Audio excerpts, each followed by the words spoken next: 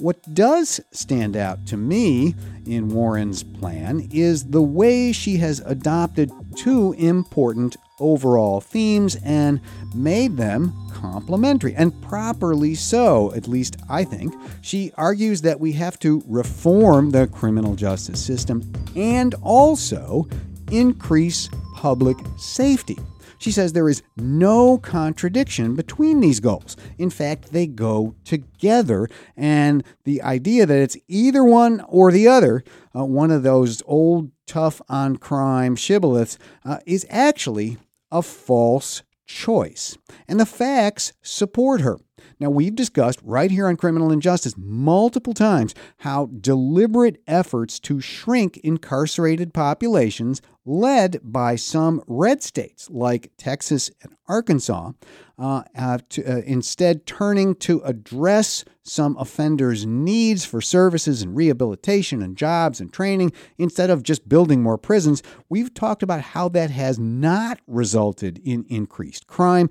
Instead, crime is down in those places and public safety is up. Senator Warren advocates the solutions and programs that this path to both and in the reform and safety debate takes. So, for example, she advocates using what's called focused deterrence, focusing law enforcement on the comparatively small populations in every city who are actually at risk of being dangerous and violent or becoming victims of violence. This approach, identified often with David Kennedy of John Jay College in New York, our guest here on Criminal Injustice in episode 40 in season 3, this approach threatens heavy law enforcement action against those who would take up violence, but also offers services and help and education to anyone willing to turn away from that life. And Warren advocates other things to go along with it. She says we need stronger laws against gun violence, more resources for schools, for mental health, drug addiction, and affordable housing. All approaches designed to support and protect and help people so that they can avoid criminal justice system involvement in the first place, while, like I said, putting the enforcement approach on a relatively small pool of the right people.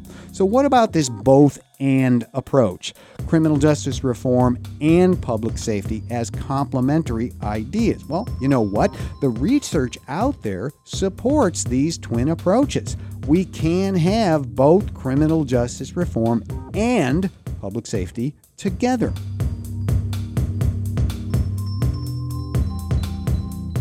To hear the complete episode and unlock more exclusive content, become a Criminal Injustice member at patreon.com/criminalinjustice.